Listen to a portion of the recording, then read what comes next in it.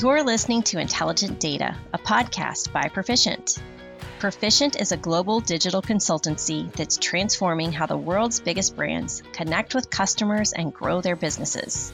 Throughout this series, you'll learn how valuable data is today and how it can transform your business. And now here's our host, Arvind Murali, Data Chief Strategist and Principal at Perficient. Wow, that was quite the show with Bruno Aziza, Head of Data and Analytics with Google Cloud. We talked about the 5 macro trends in the data and analytics space and the 3 rules that supports those trends, including openness to architecture, community, and ecosystem. In addition, we discussed the importance of culture to be a data-driven organization. Bruno referred to an important macro trend, which may surprise you to look for if you're a CDO towards the end of the show. There were so many golden nuggets in this podcast, it is hard for me to highlight them. Enjoy and take a listen. It is my honor to talk to Bruno Aziza in our show today. Bruno is the head of data and analytics with Google Cloud. He is an industry leader in data and analytics and constantly shows up in many events and conferences talking about the future state and power of data-driven organizations. One of my favorite sound bites he offers is a podcast with Bernard Marr every quarter, I believe, in which Bruno and Bernard discuss the now, new, and the next strategy. Bruno, welcome to the Intelligent Data Podcast. Thanks for having me, Arvind.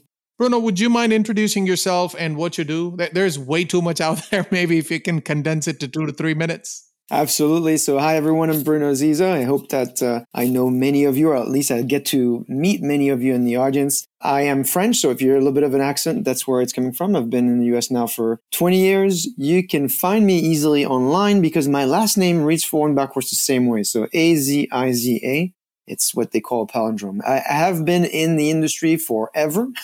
And the only thing I've been working on for the last 25 years or so has been analytics. So I worked at Business Objects early on. I worked at Microsoft. I helped launch 3 data analytics startups. I worked at Oracle, and now I'm at Google. So I've had kind of the exposure of small, medium, and large organizations in the world of data and analytics. And then I think, as you said earlier, I try to spend as much time as I can with customers to understand customer trends. And so that leads me to writing about them. For the last 10 years, I've been authoring a column on Forbes on data analytics and AI.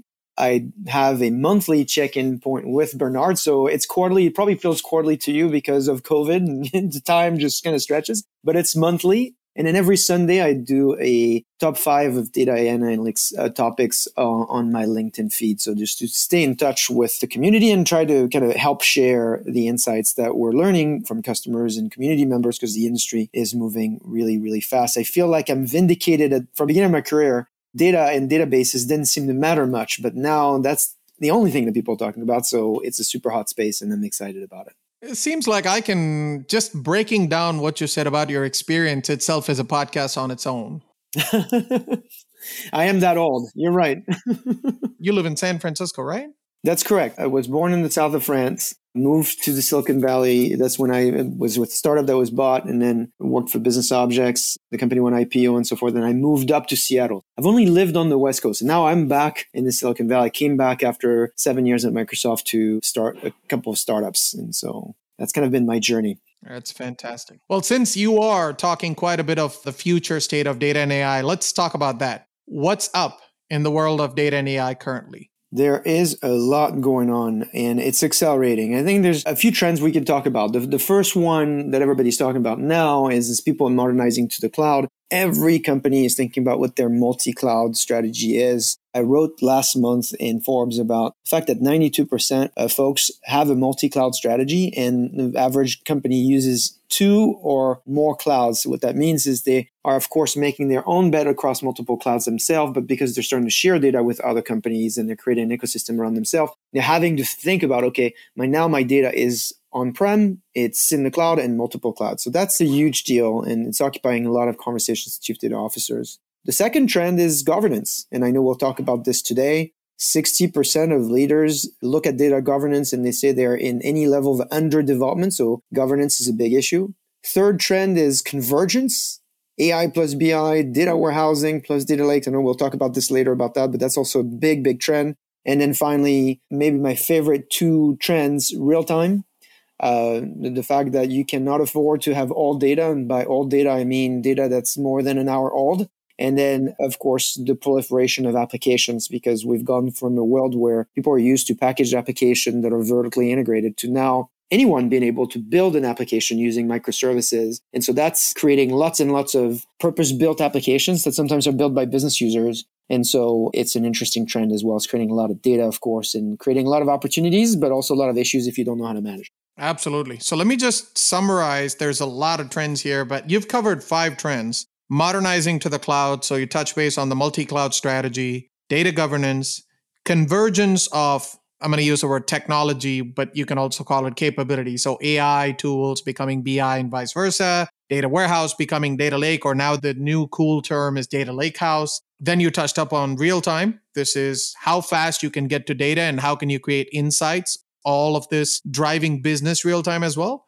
And last but not the least, purpose-built applications. Did I cover those 5 trends? You nailed it. Absolutely. Fantastic. Well, let's kind of unpack this a little bit, right? You obviously work for Google. And how do you see I'm going to use the word mega platforms, right? These are the massive end-to-end scalable platforms. How do they support these 5 trends? Are they out there building microservices and what you call the mesh architecture end-to-end supporting these trends? What's happening there? I can't talk for the other companies, but I could tell you for why I'm excited to be at Google in 2021 is we have the opportunity to support these trends in a way that's truly differentiated. And certainly we see the reaction from customers is really been quite amazing. And so I think there's a few principles in this new era of data that you really have to think hard when you're building at a company or when you're partnering with a technology partner. The first one is this idea of having values around openness. And so this is a really important value because if you're a chief data officer out there, you certainly do not want to go into a world where you're going to be locked into one way of thinking, one way of storing, and really kind of, even though the solutions might be good, they might not be most appropriate for your use case. So this idea of being open is across multiple dimensions, open to multiple clouds. So look for vendors that meet you where your data is at today. Moving data around is rarely a good idea. So this is openness of architecture. Sorry, not open data initiatives. This is openness of architecture itself. That's right.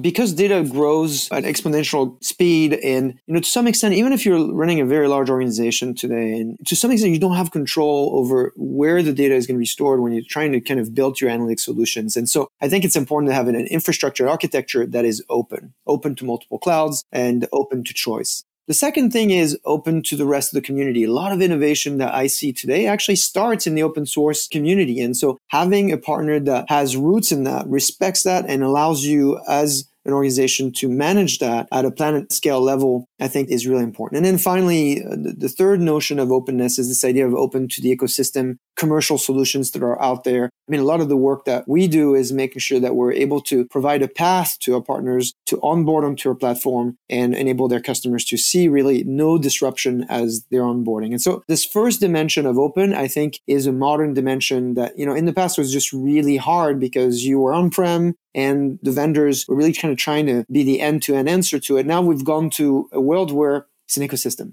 If you're not open, you're going to limit your potential. I have 3 key principles. That's my first one here, but I could talk forever about them. So let me pause there and see if that makes sense. Oh, it absolutely does. So openness to architecture, openness to community, and openness to ecosystem. I want to unpack this a little bit. I think there's a lot here kind of crammed in, right? So let me see if I can get you to talk a little bit more. Openness to architecture. When I think about modern data platforms, there is a data strategy behind it. It can do it all. It can have unlimited storage and compute potentials. It's AI driven. There's a lot of this, not one specific platform, but any platform, right? All of these are converging. So what is this modern data architecture? Maybe if you can give us 2 to 3 bullet pointed approaches. Yeah, so there are a few kind of paradigm shifts. I hate to use that word because it sounds like a big word, but there are a few things that are changing in the way you think about managing data today. Here's a very simple one. In the olden days, we thought as data professionals that we could anticipate what our analysts would ask, and we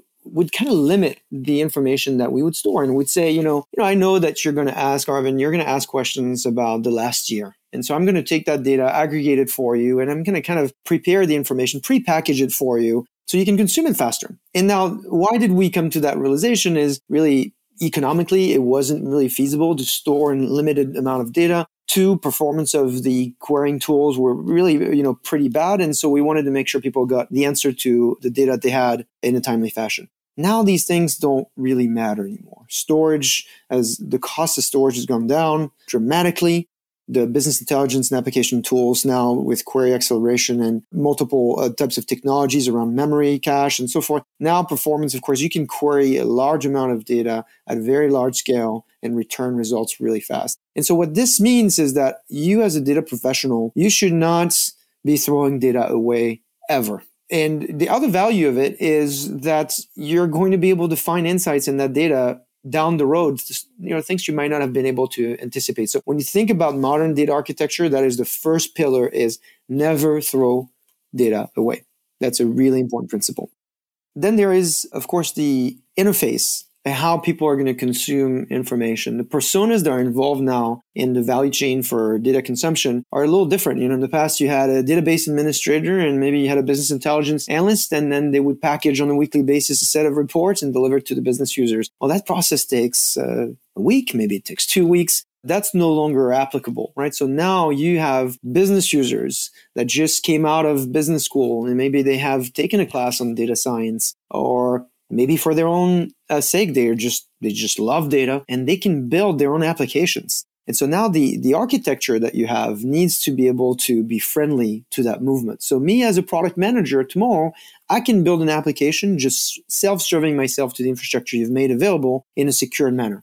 That's really a disruption, I think, for a lot of organizations. It's what we call basically bringing framework and freedom, right? So bringing freedom of access, freedom of development within a framework, so you have true governance across what data is applicable, what data is really appropriate for certain people to see. Freedom within the framework. This is coming a lot from the overused term digital transformation, right? Where you focus on the Amazon-like buying experience, 1, 2, 3 click. And then now you're building that same capability in data technologies, data and analytic technologies, so that it's easy to use. And more importantly, you can tell a story with data just clicking buttons, if you will, right? That's right. And this idea of data storytelling is also important because people have realized that delivering tables and spreadsheets to executives and hoping that they'll make a decision is really not really worked out. And the reason for that is because we're not logical machines that make decisions. We're emotional machines that make decisions as we connect with the data. And so that's also a trend that people need to watch out for, is that connect with the executives, connect with the audience that you're trying to help make the decision, because a lot of the decision making is actually emotional. And so that's an important skill set. And certainly if your organization today does not have this level of agility and flexibility, you're going to be stuck. The other piece that I think is really important for people to consider is intelligence. So we talk a lot about artificial intelligence and so forth, but you really want to make sure that you have machine learning built into the existing capability. Today, a lot of organizations are adding machine learning kind of like the last mile. And, that's a good way to do it. It's not the best way to do it. So you want to look at where is machine learning kind of infused in about every step of my process. And then finally, the last step is flexibility. Today you want to be able to store data in a certain way because it applies to your use case. So you want to be able to find vendors that give you the flexibility to build a data lake with the same platform that they allow you to build a data warehouse. And as much as we want these two things to be the same, there are going to be a lot of use cases where they're not. Data lakes are great for exploration. They're great for unstructured data. And data warehouses are great for structured questions, structured data, and so forth. And so you want to watch out for the vendors that are going to drive you down a path to their solution. It's kind of like, I call this the law of the instrument, where, when you have a hammer, everything looks like a nail. Don't fall for that. The vendors are going to try to get you to their vision, their path, because that's what they have to sell you. But you have to first start with the business value and the use case you're trying to enable. And then from that, choose the vendor. I think you said that even at the beginning of the call, right? Don't just move data around. Go look for data where it's getting created, whether it's in the edge, on-prem, or cloud, and have your insights generated there. That's the whole point of this flexibility, right? It doesn't matter if you're on-prem or cloud or both, hybrid, if you will, right? That's right. We used to say you move the data to where the user was. And I think what we're realizing is computing at the edge, there's decision making at the end. You want to move the processing where the data is. Moving the data is very expensive, it's very slow, and it's risky. And so you want to find yourself in situations where you don't have to do that as much. I like it. So you've outlined 5 points on the openness of architecture, I think. The first one, I'm going to use the word analyst of the future, which is basically, folks are moving away from traditional descriptive analytics to a more predictive and prescriptive insights. The second point is never throw away data. That's very important. You said the user experience should be seamless, meaning you should be thinking about clicking buttons and less about, I need to go build this complicated SQL query, and that takes me about 2 weeks. And by the time you build it, your insights are already moved on to the next thing, right? You got to go do something else. And you mentioned the emotional attachment of data storytelling because we're all human beings after all. And then the point there is not only are we emotional, but if there's a way that the tool can have a machine learning intelligence embedded within it, what if it can recommend you a hierarchy or a pattern or something like that, a fuzzy logic pattern? So you as a human can take a decision there, but don't waste your time building that decision making. Let the tool recommend something for you, right? Let the platform recommend something for you. And the last but not the least is the flexibility. Did I get that right? I think you got that absolutely right. The other thing I'd add about machine learning and the way to think about it is I talk to a lot of chief data officers that think about, okay, well, what does my architecture need to look like? And where they land is centralization of data, decentralization of analytics. And by that, I mean, with the data being all in one place, now you can apply artificial intelligence to create better experiences. It's kind of like the equivalent of your Spotify or your Netflix. If I have all the lookalike information, now I can help you discover something about you that you don't know about yourself. That's really the nirvana of data analytics, is not telling someone that something they don't know, but even more powerful, tell them something about themselves that they don't know. And now you've really connected the power of the platform, the breadth of all the data that looks like this individual, and you've made it very personal to that person so they can connect emotionally with it and they can actually act on it, right? How many movies did you discover thanks to Netflix recommendation engine? How many songs have you discovered thanks to Spotify that you would have never discovered otherwise? Okay, so we talked about the openness of architecture. Let's go to the macro factor of openness of community. I wrote an article in Forbes recently, and the challenge about this whole approach is data marketplace is increasingly becoming relevant. It's important for us, right? When you say openness to community, are you talking about that data marketplace approach?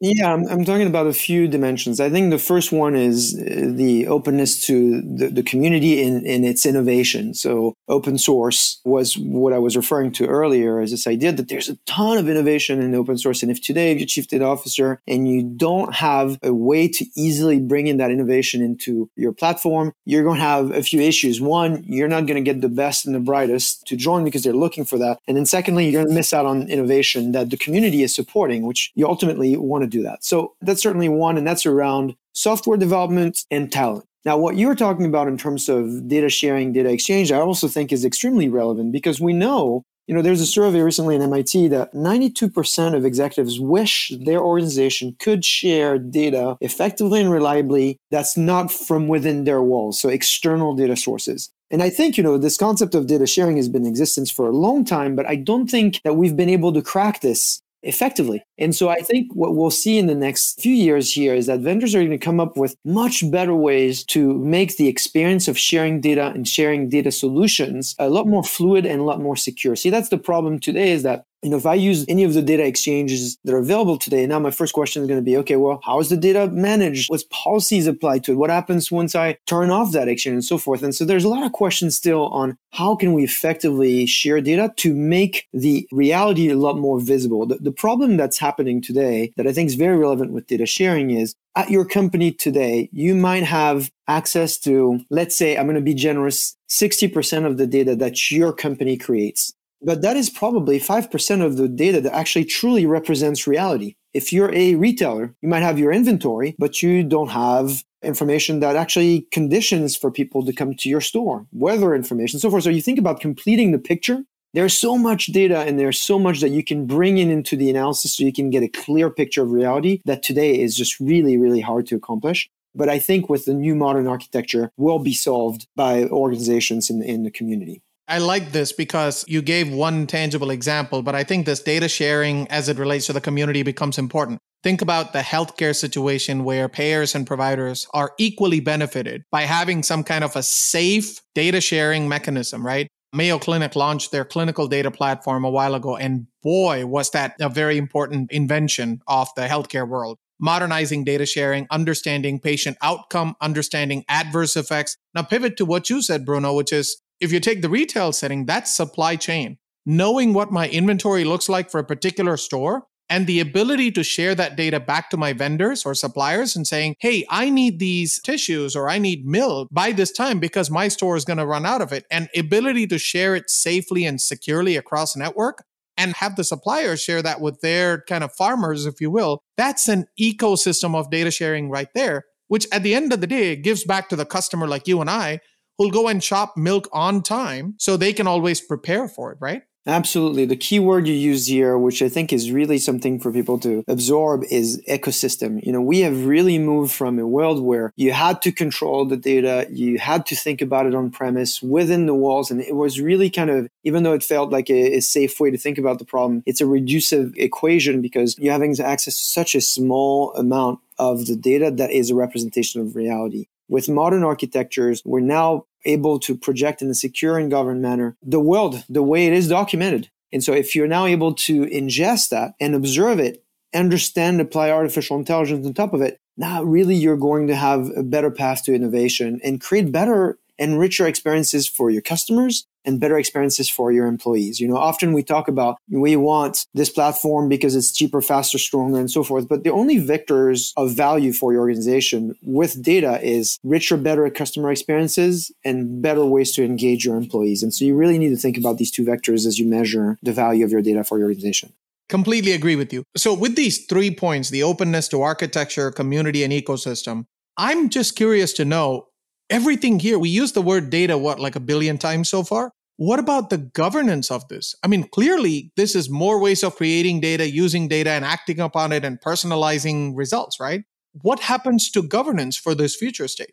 Data governance, that is. It is a extremely complicated problem to solve. Most organizations today, I think I was quoting earlier a quote from the Boston Consulting Group, 60% of leaders rate their data governance capabilities at various levels of underdevelopment. So this idea of managing data at scale is probably the number one problem of the enterprise. And where does it come from? It comes from the fact that today data is siloed across your own data lakes, data marts, data warehousing. You have data on-prem, you have data in the cloud. And so how do you understand this data, apply policy across it, and so forth?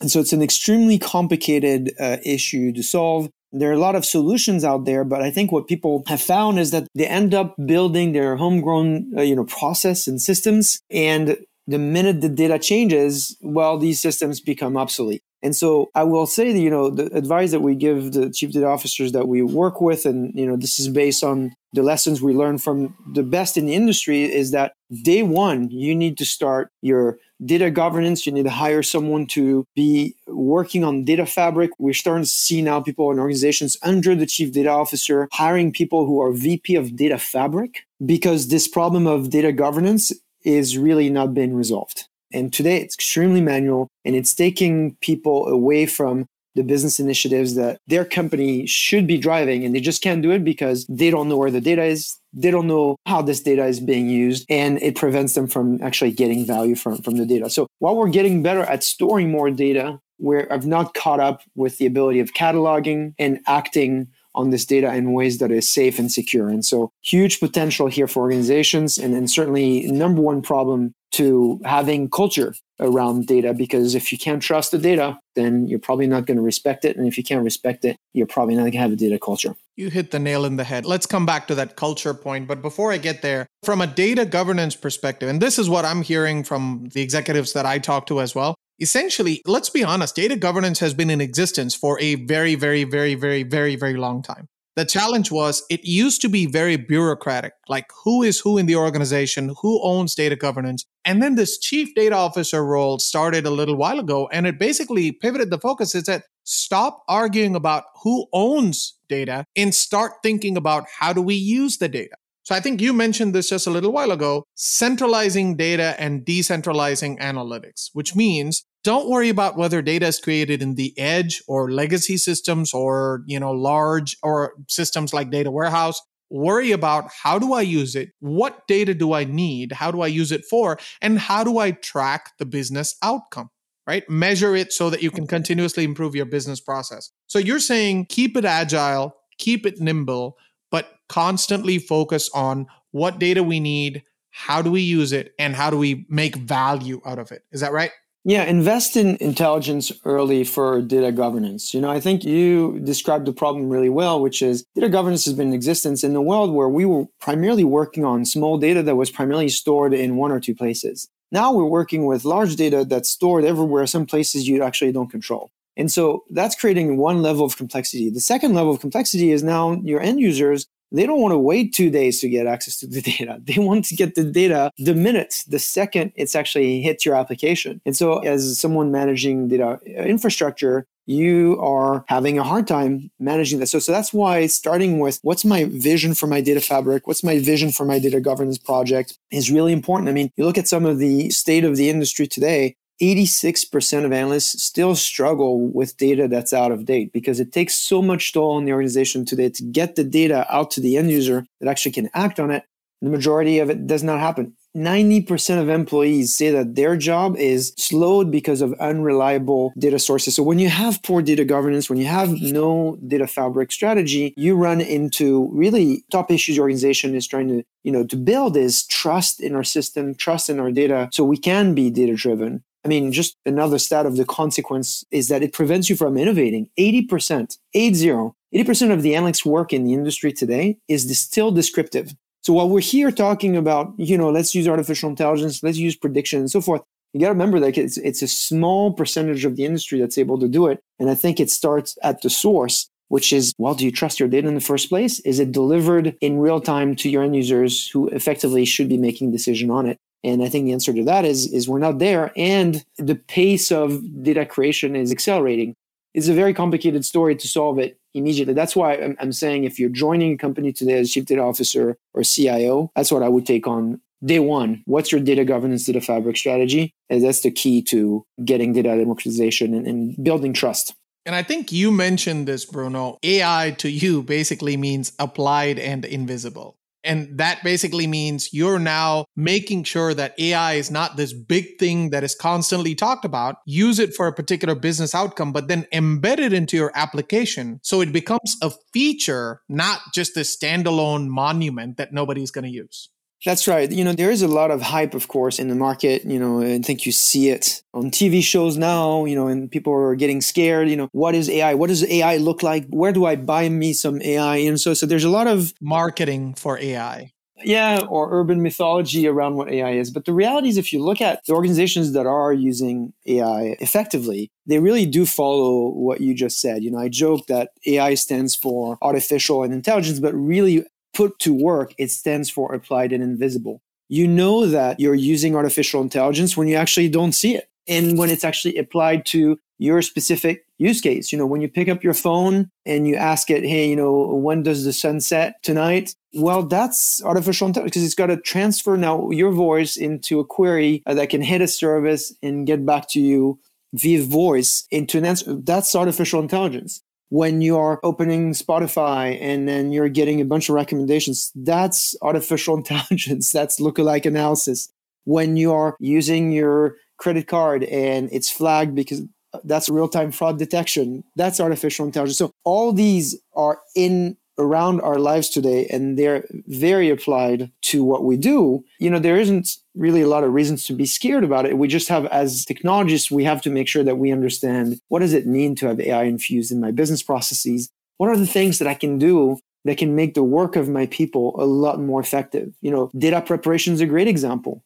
Today, 70% of the time that people spend with data is preparing the data, detecting errors in the data, incompleteness in the data. Okay, that's a great example where artificial intelligence should be used because that's not value added. And when you're doing that, you're preventing your people from innovating. And so that's kind of how we think about artificial intelligence. It's not something that you buy, it's something that you apply. Right. No, absolutely. That makes sense. By the way, data scientists spend about 80% of their time just doing engineering stuff. Can I get to the right data? Can I ETL it and put it into my model? And half of the time they're building cleansing rules instead of, had they had the right kind of data at their hands, they would rather focus on insight generation than actually doing engineering tasks, right? That's right. I mean, and even another quick example in the world of analysis, right? So artificial intelligence can actually push answers to you before you ask for those questions. You know, one of the issues with performance today in query, right? Often we say, oh, my end users don't wait for the data to refresh and they move on to the next problem. That is a problem. But the bigger problem behind it is that when it takes forever to get your answer, you forget what your question was in the first place. And so the ability to use, techniques that actually push the answers a lot faster to you enables you to innovate a lot faster. Natural language querying is what you're talking about, right? That's right. There's hundreds of examples where artificial intelligence is applied and infused in ways that, can really make our life better and enable us to make better decisions, more informed decisions. No, absolutely. Now, I haven't forgotten about culture. So with so much technology and data explosion, Bruno, what do you advise? Now, you talk to a lot of CDOs, I do as well, but essentially, people keep talking about this utopia of data-driven culture. What does that mean? How do people get there? How can they truly become data-driven? It's a tough question because, it's more than a marketing term, So wrote a book about 10 years ago called Drive Business Performance. And the central question was, why is it that these organizations are able to have a sustained advantage over others? And what I ended up with is that culture is the only sustainable advantage that allows, because it's rooted in who you are and what you believe in. And so what we found as part of that research, and it's confirmed every day here that I talk to a customer, is that data culture is not just doing training and having technology that's more approachable. Those, of course, are really important. And, everybody's kind of trying to solve that problem. Data culture starts at the top. And it starts with CEO, COO, who is committed. And, I hate to use this term of mandate, but it's not an optional thing to bring data and insights to your meetings. We will not make decisions based on opinion, and the rank of the person in the room is not what's determining what the best opinion is. It's the data that does. Now, of course, to be able to do this and be backed up with trust, you have to have an infrastructure that allows for that data to be respected, that just kind of connects to the governance piece. But there's even more than that. It's also how you decide to organize your teams. So last week, I put a survey on my LinkedIn profile. I asked, how many people should you have in your organization that are data people? And I did this intentionally because, we work with organizations, sometimes 25% of their organization are data engineers. And so I got some really interesting answers. People helping in breaking up, okay, what does it mean to be a data person? If I think about my data engineer, my data scientist, my data analyst, are they data people? Are my business users data people, and so forth? And so we haven't cracked that nut just yet, is how do you organize yourself so your organization can truly take advantage of data? What is the appropriate ratio of data engineers to data scientists to business analysts to information workers? That, I think, as a chief data officer, like I said earlier, I talked about governance. That's from a technology standpoint. From a human relationship standpoint or human resources standpoint, I would look at that. I would look at your resources, the titles they have, the initiatives they're aligned to, and you'll get a quick answer on, are you data-driven or not? The consensus here in the industry, I think it was someone that's the data engineer at GitLab said, the best organizations have anywhere between 8 to 10% of their people are data people. Ask yourself at your organization, what is that percentage today and what should it be?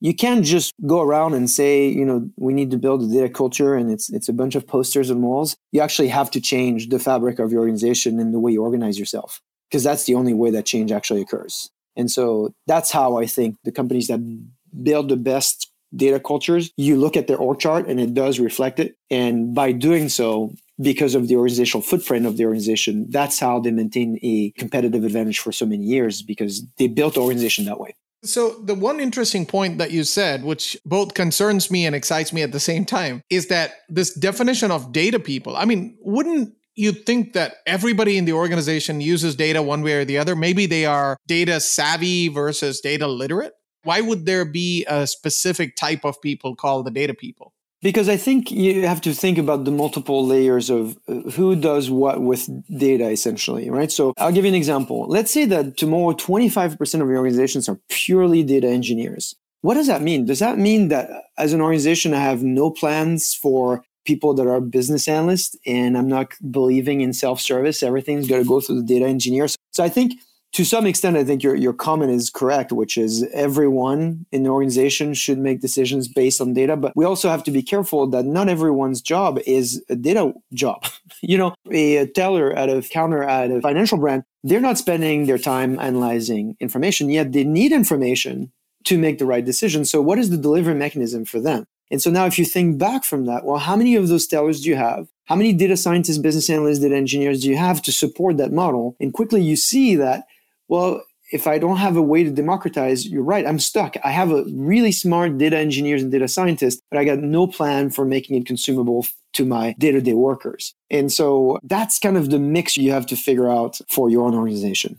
I got you. So the doctor who's performing a surgery, a retail point of sale person who's billing what you buy, they're not the data people. They are the consumers. There will be an analyst who's sitting behind them, who's serving them with the appropriate data at the right time, at the right level, so they can do their job better, faster, and more efficiently. Is that what you're alluding to? That's right. If I look through the comments that I got some really good insights for people. I mean, we have 66,000 views on this survey. And like I said, it was just a few days ago. And Kirk Bourne just really broke down really well where he said, there's multiple layers. There are people that are data literate, meaning they can recognize, understand, and talk data. There are people that are data fluent, meaning they can analyze. And there's data pros who are now creating value through. So I think that's I don't know what the right answer is, to be honest, right? But I guess the quality of the question almost matters more than the answer itself. Is that, have you asked yourself, what does the footprint of my organization look like? And that, I think, is important foundation for building a data culture. Not just the posters on the wall. Actually, how are people organized inside your organization? How are you planning on turning that data into value through people? And if you don't have a blueprint for that, it's just going to be really hard for you to make it happen. Man, Bruno, I really wish that I have another hour to trap you into this podcast so that we can talk about this quite a bit in detail, but I got to wrap up. So thank you so much. Are you ready for a lightning round? I am ready. All right, let's go ahead. What are a couple of your few favorite books and podcasts, not the ones you wrote, the ones you read and the ones you like? So podcasts, there's two podcasts that I religiously listen to every morning. One is The Economist. They have a daily espresso. It's 3 minutes. And so I listen to that while I walk my dog. And I also listen to TechCrunch primarily because of tech news and I'm interested in what's going on. I have stopped looking or listening to political podcasts or news podcasts. And so I'm not the best source for a recommendation there. I just found that it depresses me more than it helps me. As a result, I might not be the best person to talk to about the latest, developments that are not in my industry, but both The Economist and TechCrunch keep me up to date. A book that I'm reading right now that I'm really loving is a book called Framers. It was written as a few authors, but one of them, Ken Kuke, is a friend of mine. He was the data editor at The Economist when that front page article landed called The Data Deluge. I've read that. Enjoyed it a lot. It was great because, at the time I felt like it was the revenge of the nerds for me is that, at the time, nobody really cared about talking about data analytics as much as I did. And when I picked up I was the subscriber of The Economist, when I picked up that magazine, I'm like, oh my gosh, this is going to really open up the door for a lot of people. And it did. And so I've had the opportunity to work a couple of times with Ken and his book just published. So he sent me a preview copy and the book's just awesome. And it's awesome because it is talking about the human advantage in the world that's becoming, more artificial intelligence is being put to use. And so it's a great book. He's a great writer. He's got two co-authors that are great as well. So that's the book I would highly recommend, Framers. That is fantastic. Okay, so I hope it's almost over. There are parts of the world that are still going through the COVID lockdown, but what did you do personally speaking during the COVID time? Did you learn something new? Did you do something new? What was exciting for you? Well, I think I drove my family crazy because before lockdown, I was traveling, 70%, 60% of the time. In fact, right before lockdown, I had just toured the world coming back from London in Australia. We just made this gigantic launch and announces. And so I came back home, I think, just beginning of March. And then 2 weeks later, everything was locked down. So not being able to travel has been really a problem. But the thing that I've learned is that, in fact, having these digital ways of talking with each other, and particularly, we're lucky in the industry I work in, our meetings haven't changed as much. It's now kind of a great equalizer because in the past, if you were not at corporate and you're joining a call, you were kind of not as present in the meeting. Yeah, now with video call and everything else, you have to be engaged. You have to be present. Yep. And so that, I think, has been kind of a great lesson. I've also been able to meet more customers a lot easier because now I can, distance is no longer a part of the equation. In the past, you used to plan, customer tours where, okay, I'm going to travel 10 hours to see 10 customers. Now I talk to 10 times the amount of customers because just get on a quick GVC and then they don't see it as a problem that I'm calling from my house and they're calling from their house. So I think it's open opportunities like that. I have a dog now, which I did not have before lockdown. It's kind of interesting. I did not get him because of COVID, and we happened to make the decision in December. And so when he got home, it was in the January, February timeframe. So it was great timing. And so I've discovered that I love dogs. I never grew up with a dog, so that's changed me a little bit. And so I would advise anyone it's a small cockapoo, so it's a small dog, but I would tell people dogs are great. Have breakfast on my porch with the dog in the morning in the sun, and it's a great moment, and same thing in the evening. So it's a great purchase. Fantastic. What's next for you? Well, what's next for me, I would say, is that, looking at some of the trends that we discussed, one thing that I would love for people to think about is what's the future of data and analytics? And for me is thinking that the interface to data is you. I don't know if you remember when Microsoft shipped this device called Kinect. It was basically this camera that would detect movement and would kind of make the gaming experience available to non-gamers. And I think, if you're a chief data officer today, I would start looking at those trends. Look at natural language processing and any trend that is making data more available to folks who are not professionals, data pros like we are. And so I'm going to be spending a good amount of time looking at that. We have lots of customers innovating there. Again, great use case for artificial intelligence, image recognition, and interpretation of gestures and things like that. And so that's what I'm going to be looking at more. And then, of course, writing about it and hopefully sharing some insights that people will find helpful. That is fantastic. Bruno, it's been an honor to have you in my show. Before we wrap up, do you want to say anything else other than what you've already said to the executives and the folks, the data guys who are listening to the show? Well, thanks for having me. It's been a ton of fun chatting with you here. I do feel like we could talk forever. I will tell people, don't hesitate to reach out to me on LinkedIn. That's where I spend most of my networking activities. I don't spend a ton of time on Twitter or YouTube or any of that. It's really just kind of use LinkedIn as kind of my inbox and my way to connect and learn from the community. So feel free to invite me there. Like I said earlier, every Sunday night, I share the top 5 AI data and analytics posts of the week. And so if you have something you want me to feature, don't hesitate to reach out and let me know. Hey, there's this cool article. I learned X, Y, and Z from it. And so what I'll do is during my 8-minute video, I'll point to your resource because the whole point of that update is to share as a community. So I'd say find me on LinkedIn and let's connect and hopefully learn from each other. Sounds fantastic. And for my listeners, we will make sure we put it in the show notes as well. Bruno, thank you again for being in my show. Appreciate the insights you've provided. Thank you so much for having me, and we'll talk to you soon. Thanks for tuning in to Intelligent Data with Arvind Murali. Subscribe to our podcast to make sure you don't miss a single episode. You can find this season along with show notes at Perficient.com or listen to this series on top podcast platforms, including Apple, Google, Spotify, or Amazon.